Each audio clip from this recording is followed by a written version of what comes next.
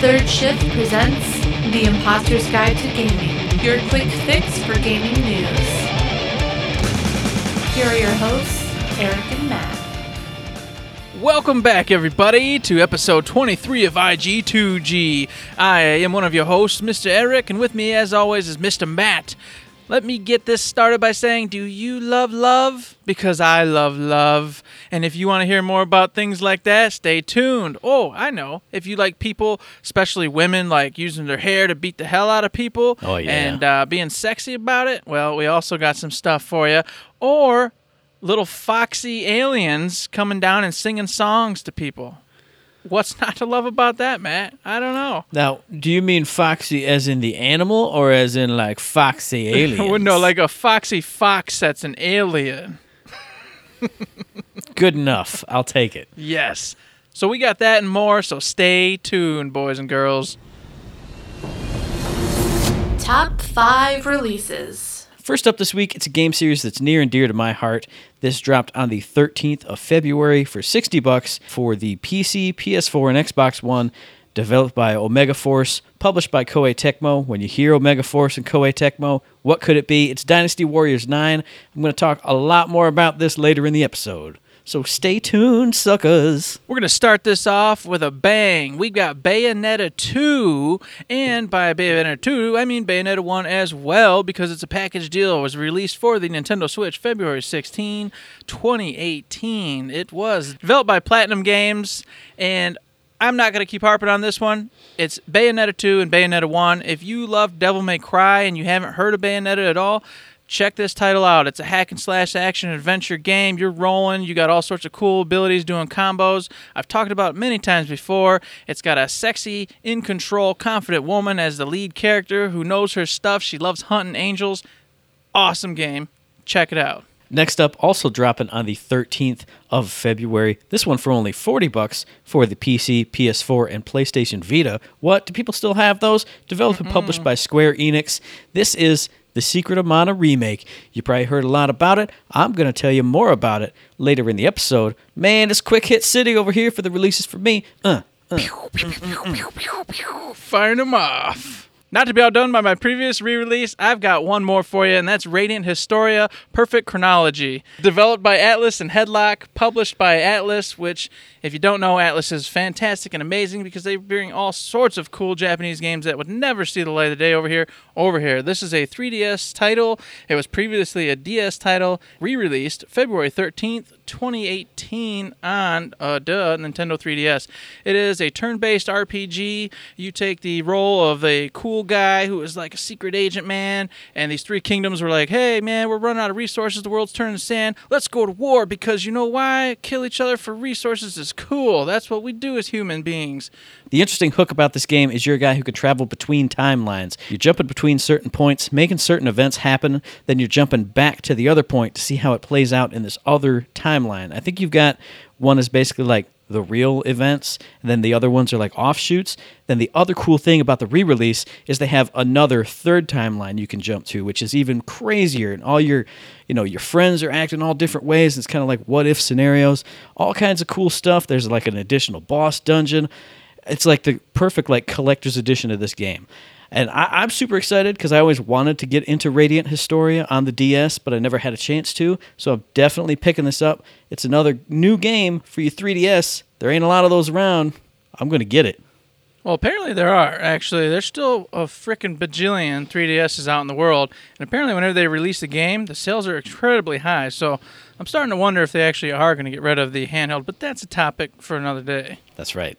Bam, bam, bam. If you love turn-based RPGs, check this game out. If you don't, stay a mile away because that's what this is all about. And last but not least on the releases, here's a game you would never thought your old buddy Matt would cover. This game dropped for the iOS. This is a tap-tap-tap-a-roo game. So, Howard, this is right up your alley. but it might not be. This dropped on the 13th of February. Again, man, I'm just picking all the games that released on the 13th. Developed by Mountains. Some of the people from Mountains are the ones who did Monument Valley, which got a lot of press last year, and published by Annapurna Interactive, who does all the really cool stuff. This is a game called Florence.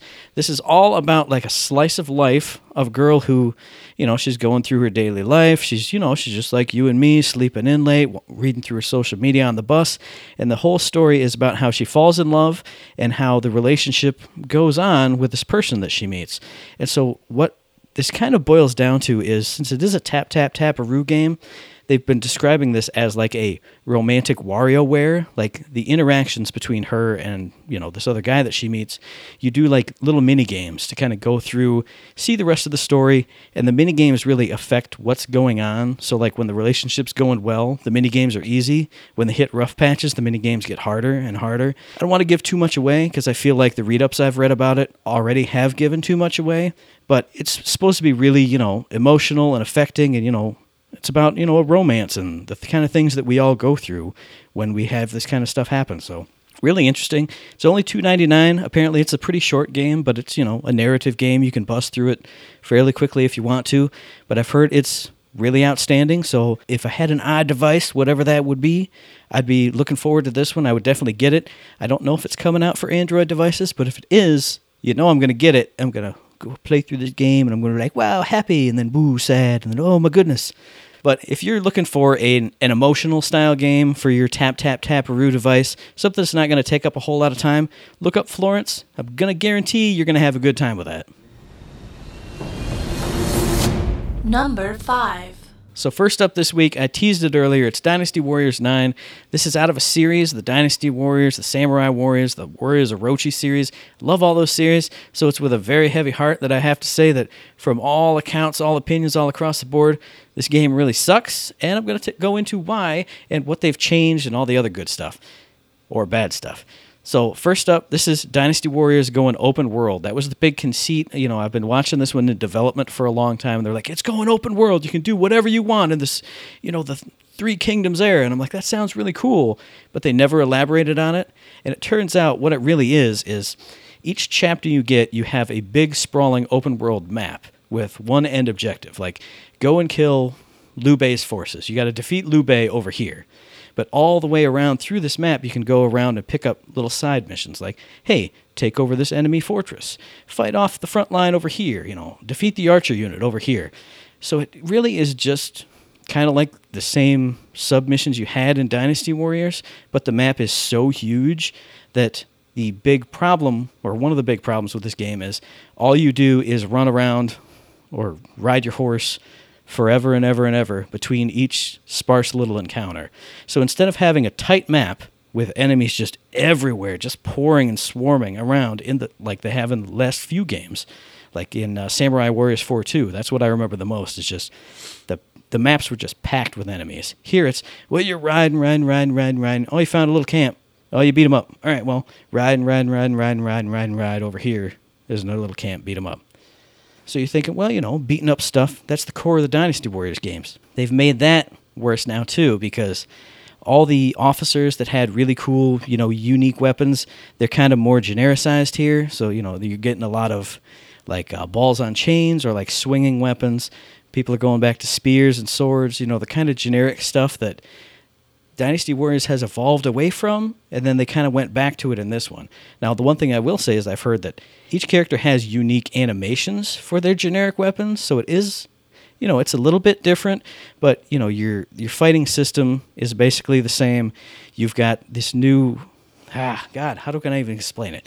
You've got this new system where, if an enemy's blocking, you can choose one of 4 special attacks, and everyone has the same attacks. It's like, knock them up, knock them down, set them on fire, knock them back, something like that. So all the combat I've seen is they wade through a couple, rank 0 enemies, the foot soldiers, find a commander, they just attack till he starts blocking, then use the same specialty actions again and again and again and again every single time. So the combat itself is kind of generic. The open world is too empty for what you're doing. So what do you do in an open world? You add activities like hunting and fishing and cooking and making up a house. And all that stuff from what I've heard, is pretty cool additions, but none of them work the way that they're supposed to. I've especially seen the hunting minigame. You basically just stand there with a bow, shooting at a tiger or something, and it sometimes barely even recognizes you. Sometimes you can just go up a hill like 2 feet and it'll clip on the hill and not be able to attack you.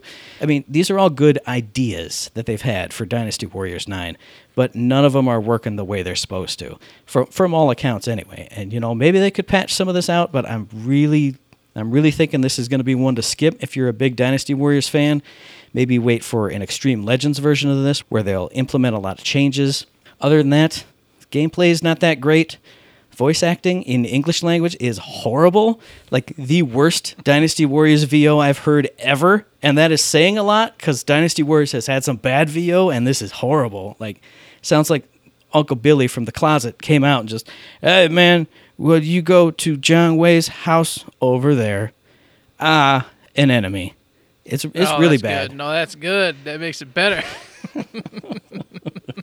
And then the graphics themselves look pretty good, but I do want to read, I specifically screenshotted a quote from the Kotaku review, because the graphics themselves look good, but they also look ugly at the same time, and I'm going to describe to you why, and this quote just baffles me. This person says, "The game's open world is refreshingly gray and subdued compared to some of the oversaturated colors and high contrast of games like Horizon Zero Dawn and Dragon Age Inquisition.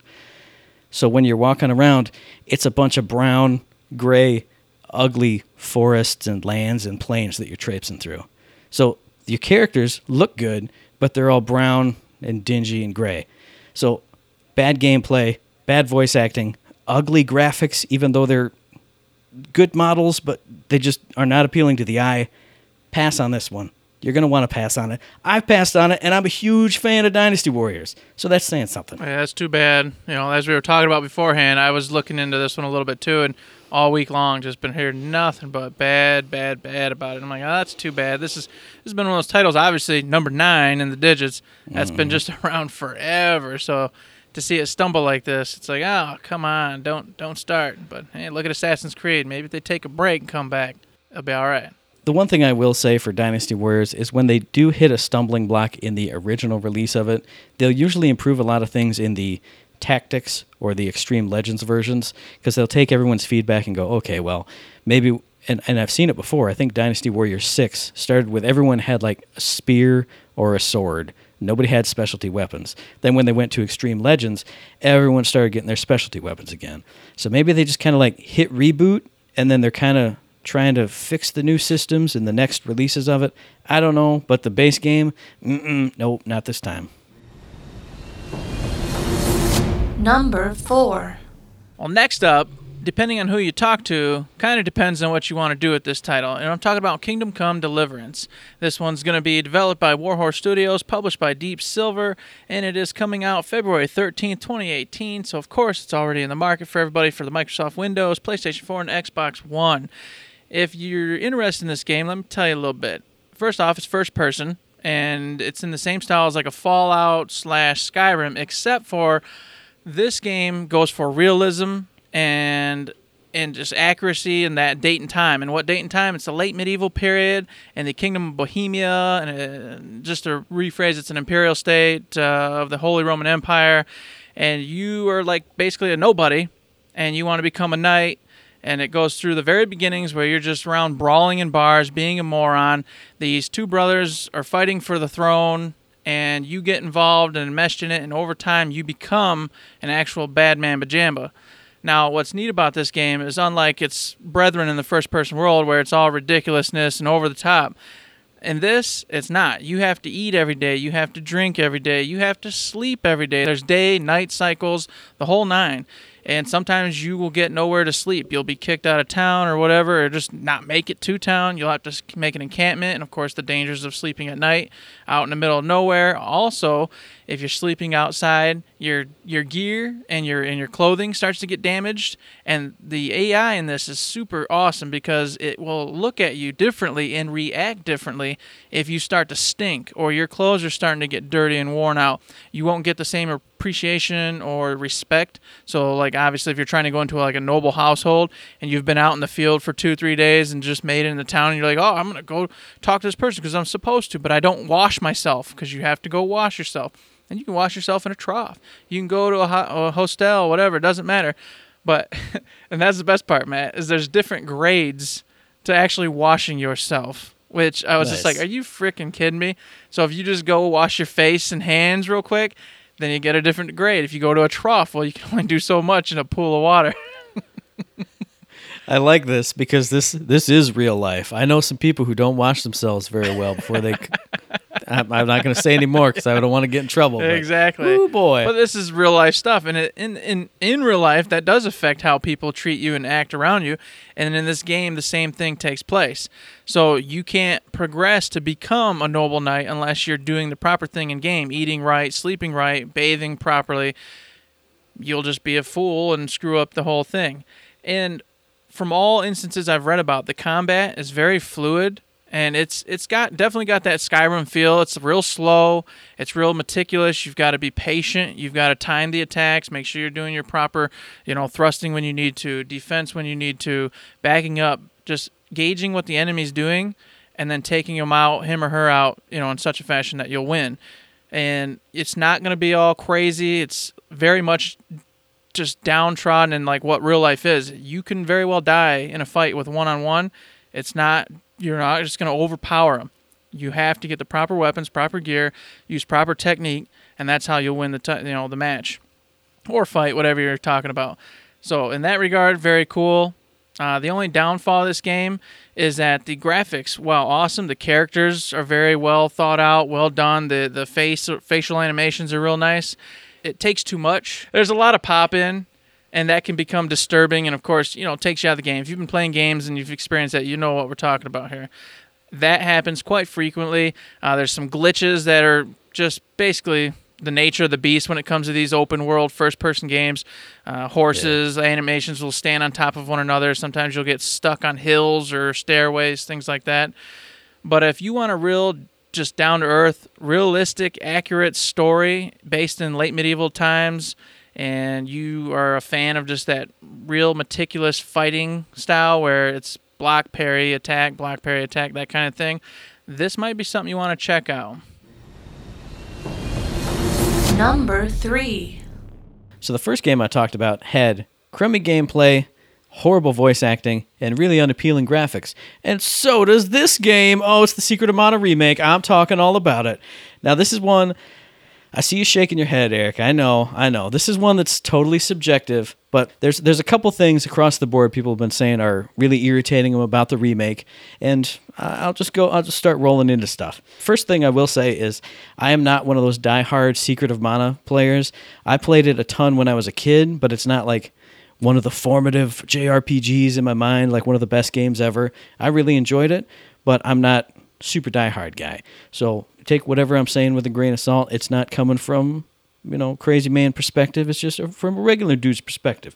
Now, the big major change that they've made in the Secret of Mana remake is they've gone from nice 2D clean sprites to 3D with polygonal character models, enemy models, and it's also kind of a more isometric kind of 2.5D perspective as you're going around the world. You're not just on this flat plane. So again, it's subjective, but I really don't like the new 3D models. It looks kind of like just a generic, cheap RPG to me in the fashion that you kind of see now. People are saying that they're looking at it like Brave Fencer Musashi type graphics, so early kind of PS1, and that kind of warms their hearts. So if you like the graphics, go nuts, have a fun time with it.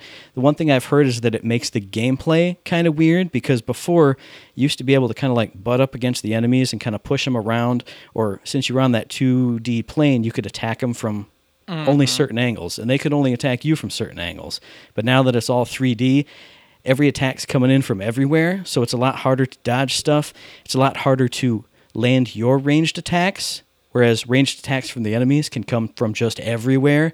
And in some of the gameplay clips I saw, there's like little chipmunk or squirrel archers, and they would get in a loop of if there were 3 of them in a row, one would fire, a millisecond later the other would fire, millisecond later the other would fire. And it was just like this loop that the player whoever was playing it in the video would just get caught and it would be like, plick, plick, plick. And then as soon as he recovered, plick, plick, plick, plick, plick, plick. So it was just, and there was nowhere to run because instead of them shooting in a direct line across, they could just shoot literally wherever you were. So you get stun locked into stuff like that. So gameplay is a little bit different, and it's a little bit more tricksy because of that. Now, the other thing that they've changed up is they've changed up the soundtrack to it. They haven't ripped it out entirely and made something new, but they've kind of remixed all the tracks. So as you're listening to it, you'll start hearing, familiar melodies, but then it'll get layered on top with this really discordant other stuff. At least to my ears, it just clashes. Like every melody, you'll be sitting there as the guy's walking along, grooving, like, oh yeah, I remember, this is not what it sounds like, because something comes over top of that really good melody, and it just throws you out of that nostalgic feeling. And then speaking of sound, they've also got voice acting in here, and if you prefer voice acting to reading stuff on a screen, more props to you, but this voice acting is awful. Everything I've seen, you maybe get a couple good lines here and there, but it again sounds like Amateur Bob from down the road, and it's not paced out well, because what I was seeing was, I was watching the intro to the Sprite character, where, the dude's like, hey, here's the Sprite over here. Yeah, I'm the Sprite over here. That Sprite's really loud and annoying. Hey, don't talk to me like that. So will you take him on the journey? Oh, that's terrible. And then the really awkward part about it, too, is the characters' mouths don't move. And that's not a big deal. But when it's like a tight close-up of the Sprite, and it's like, hey, I'm coming on the journey with you. We're going to be best friends. And the mouth is not moving at all. And it's just, Yeah, a lot of small things like that it definitely can add up to be a very annoying experience, for sure. Yeah. And this is a topic I want to talk about someday, not today, but I'll mention it. I wonder if the big problem is that a lot of the voice actors and actresses these days over here, they're getting to be really good. They're getting to be really good, and they can start demanding a lot more money, and they're getting involved in a lot larger titles. So do we have a problem maybe over here with the voice acting in general that we need to fix up? You know what I mean? Because I feel like it's either A, you get really good people on board, or B, you get these terrible, terrible voice acting throw-ins, and it's just a poop experience, which they should have just not done, period. But, yeah. Well, see, and that's the thing, and I shouldn't get into it because that's a conversation we'll have more later. But I feel like if you gave voice acting jobs to even theater students, they would do a better job than some of these people that they pick. Because, you're reading off the stage, angry. I'm not like that. Get out of my face. Even I can do that. You could do that. Exactly. And some of these people are just, don't talk to me like that. Get out of my face. I don't understand. Like how? But another day. Wanted to throw it in there because it's something that's always been puzzling me. So, yeah. Mm-hmm. But scrolling back to some minor issues about Secret of Mana, like you said, that are all kind of adding up here. The ring menu system that you always used in Secret of Mana, obviously, they said that the memory for where your cursor was before is not in this one. So in the original one, if you were casting Cure, you had someone lined up just casting Cure over and over through a boss fight, you'd have to go into their magic menu, but it would have it right there immediately. You used it last, it's highlighted, there you go. You don't have to scroll through anything else. In this one, it just resets back to the default. So you want the girl to cast Cure? Well, boop, girl menu, scroll, magic, scroll, water magic, scroll, healing drop, or whatever it was. So there's no quick fire of those things. And speaking of the menu system, before, when you had your characters all spread out, if you pressed the menu button for the sprite or the girl or your dude, the ring menu would pop up directly above them. So you had no doubt of whose menu you were in. In this one, it kind of pauses everything, and it just puts a menu in the middle of the screen. So it's not as obvious. Sure, you can figure it out, but again, it's one of those minor issues that I have to go through a couple menus to see this is the sprites menu, this is the girls menu, blah, blah, blah, blah, blah. Just little things they could have improved and should have improved. If you're doing a remake, everything should be tighter and better and smoother, and it feels like this one, they kind of just dropped the ball, kind of missed some things, or left old problems still in the game. So you don't have the nostalgia of it because it doesn't look right, it doesn't sound right, it doesn't play right, and then all these minor issues that you could forgive back in the day, they're still in it. So this is going to be one that's super subjective. Either you're going to love this game, you're going to hate it, you're going to be middle of the road. To me, this looks like a pass just because it doesn't look like My Secret of Mana. It doesn't sound like it. It doesn't play like it. It just isn't. So I feel like they've defeated the whole purpose of a remake by making everything different. But that's just me. Maybe you'll love it. Hey, sounds like somebody just needs to go play the original. One other small issue I did want to mention is I was watching gameplay of it, and they would, the main character would hit an enemy, it would fall back, and damage numbers would pop up. Then the two side characters would throw their weapons and hit it. The main character would hit it again, and it would be like 2 full seconds before the next hit's registered. So I don't know if it's the engine or the animations or what it is, but it seems like the gameplay is laggy, even though there's no slowdown in the game. Like, the hits registered, but it had to process for 2 seconds before it played the animation and did the damage things. It was really strange. I don't know what to attribute that to, but I did notice that. It was on the PS4 version that I was watching footage of. Very strange. But I will end this with one really good thing that I've heard about this, is they added in, drop out co-op. I'm 100% sure via online, via the PS4. So if you're just playing, people would just bloop, all right, now I'm controlling the girl. Now I'm controlling the sprite, which again, you could do in the original, but that they kept that in there is fantastic. That's 100%. If you want to play it with your buddy, you can play this game with your buddies. That's awesome. That's fantastic. So roll everything else all up into the ball. You got a couple good things. You got a lot of bad things, but again, maybe it's all just subjective. Maybe you're going to love it. So do your research, read your reviews, watch some gameplay of it. If it looks like it's up your alley, hey, go nuts. And if it looks like it's not, get yourself an SNES Classic and play the original. Number 2. Well, I'm going to move away from your sad, bad interpretation of the remake of Secret of Mana, and I'm going to talk a little bit about Fae, a brand new title developed by Zoink, published by Electronic Arts. It was released February 16, 2018, and it was brought out on the Nintendo Switch, which is, of course, why I even know about it at all. Of course. PlayStation 4, Xbox One, and, of course, PC.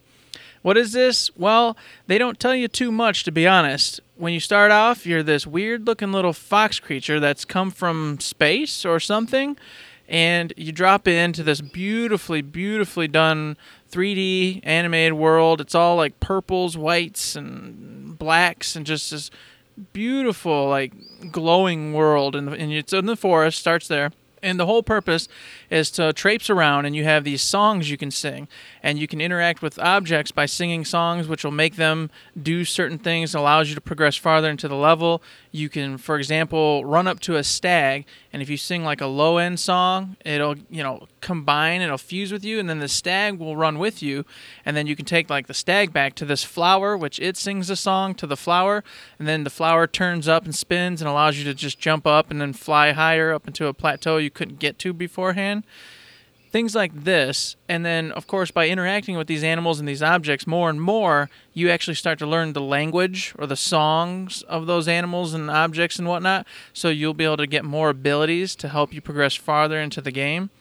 So the majority of this game is like a 3D platformer. Your standard jumping from place to place, figuring out how to get from here to there, doing all that in this beautiful world, and you're fighting these robots. It doesn't explain what's up with the robots, why they're there, but they're there grabbing up animals, grabbing up all sorts of stuff, taking it. You don't want to get caught by these guys. So you're over here helping the animals get through, then they give you their abilities once you've wooed them with your little songs, and then you progress farther. The puzzle part is figure out how to get to the next area using the animals and or objects in the environment together to move forward. It's a pretty simple concept, but it looks like a ton of fun, and it feels real fun. It feels fluid. Everything seems real smooth when you're jumping. There's no, it doesn't look like, you got to do the Mega Man stuff very much. It looks like it's pretty gentle with that, especially if you're starting to get a lot of the different languages down and the abilities.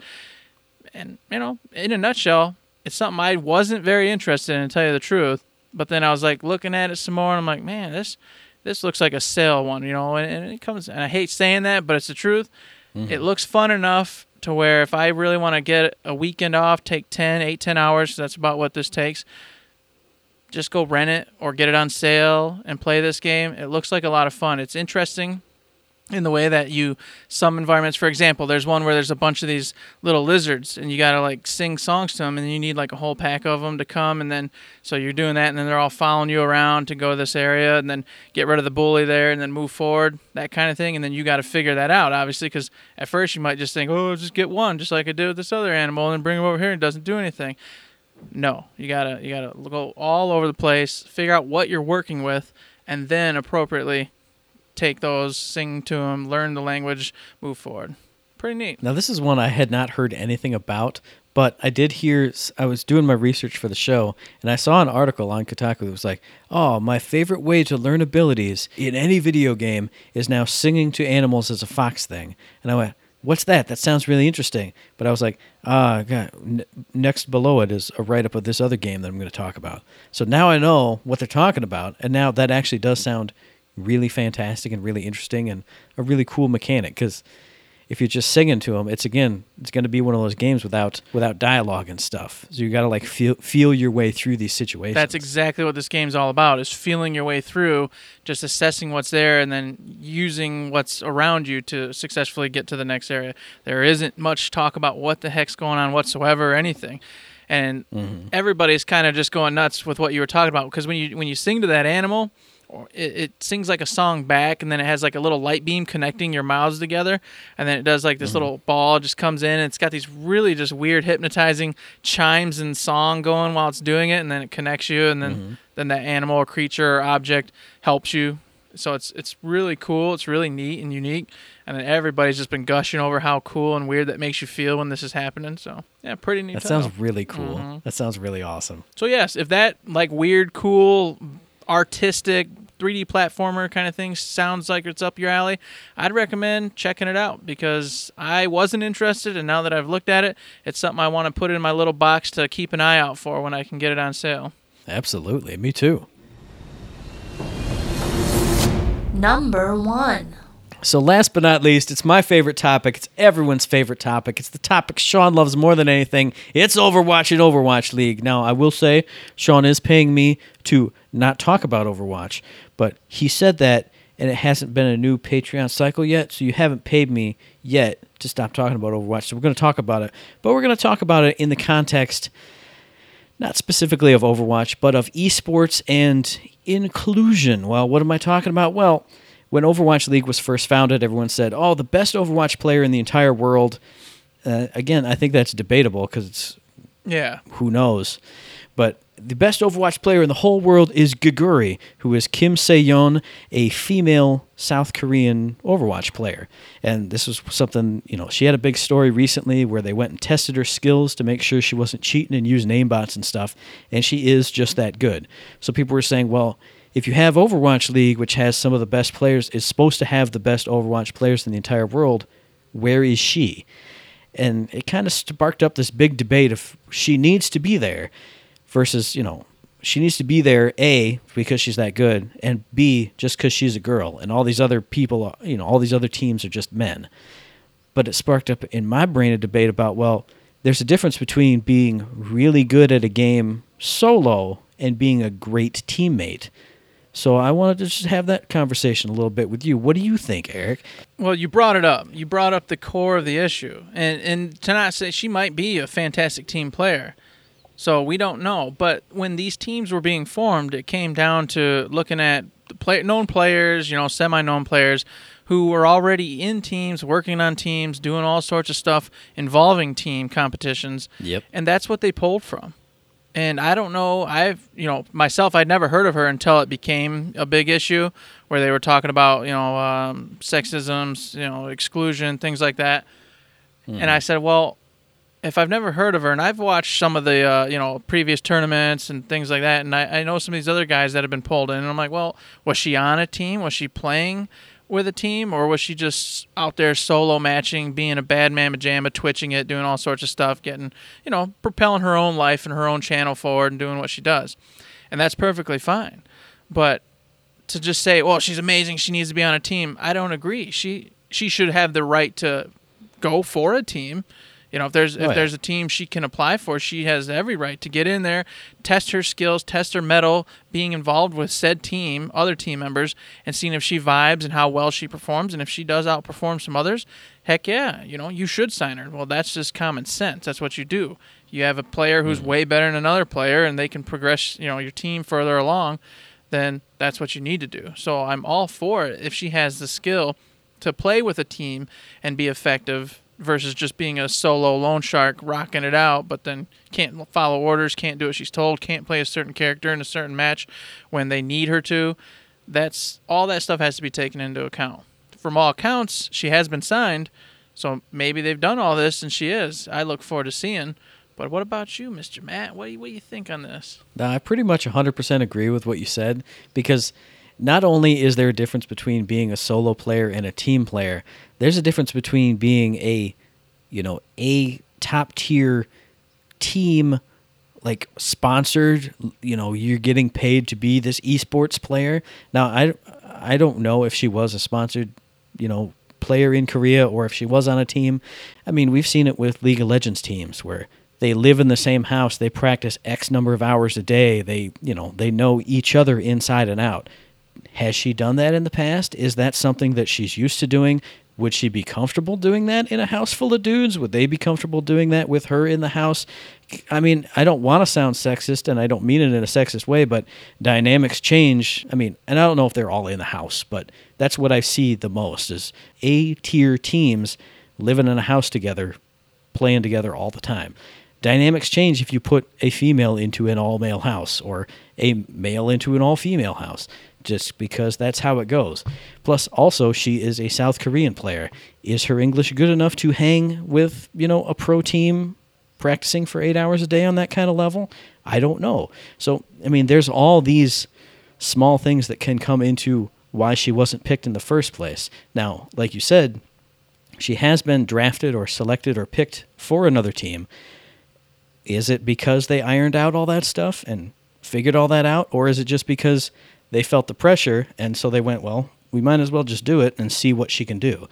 I don't know. I don't know all the backstory, but I'm not an esports guy, but even I know that there's so much that goes into being a top-tier team, and having, you know, any kind of difference of opinion or skills or anything or work ethic among all those teammates can just leave that all crumbling down. So I don't know. I mean, you bring it all up. I mean, it is dynamics that have to be looked at when it comes to this type of thing. I don't think they all live in the same house, but they do meet up for large amounts of time, and then and live in a one spot and then practice and whatnot. Yeah. But that kind of stuff does bring up problems, you know, and it doesn't always bring up problems there. But there's people can be professional, but you got to remember, these guys and girls are mostly, you know, kids still. 18, 19, 20, because that's the prime in which you play these type of Twitch game sports. You start to get old like me, and your eyes are bummed out, and your brain's half retarded. You can't think or react quickly enough anymore. So these kids are rip-roaring, ready to go in their prime, and that kind of stuff is it is an issue. And you can say it's not, but I don't know. I think you're lying to yourself if you do. But I'm all for women getting in. Don't get me wrong. If they're good, if you're good, you deserve to be there, period, point blank. And even before this, in the competitive teams, the Overwatch League teams are made up of people who are pulled from all different teams anyway. So the group dynamics they're already probably trying to work out group dynamics between this team as it is. So if you introduce one of those outside elements of language, cultural barrier, sex difference, you know, any kind of thing like that can make that dynamic go askew anyway. I mean, like you said, most of these players all knew each other, but they may not be used to working with each other or working with, you know, certain character dynamics or propensities towards certain play styles.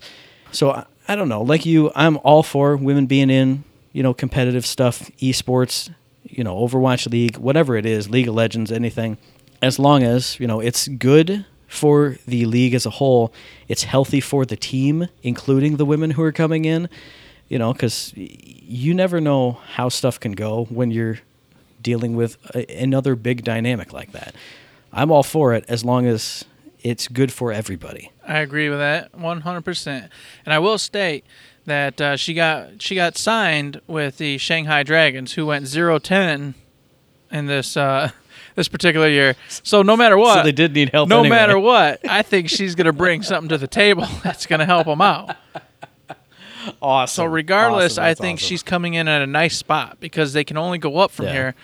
So if she can come in and next season bring that team around, boom. Yeah. She's just went ahead and concrete cemented herself in there and shown, first off, that she's awesome.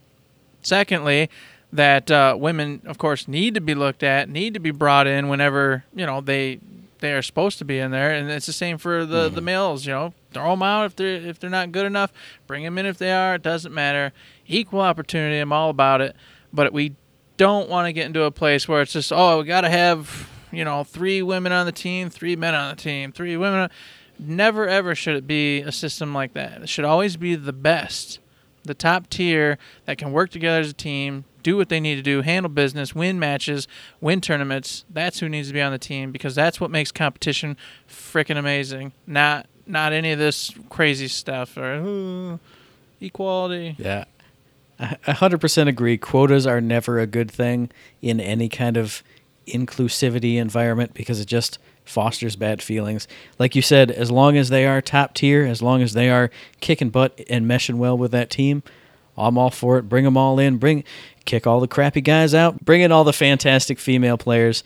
Just, it'd be even better if it was just a melting pot of everybody. And I think we'll get there eventually. Oh, definitely. As younger people see, like young girls will see her on Overwatch League making good money, getting, winning competitions, getting good status. It'll make younger girls want to go for that too.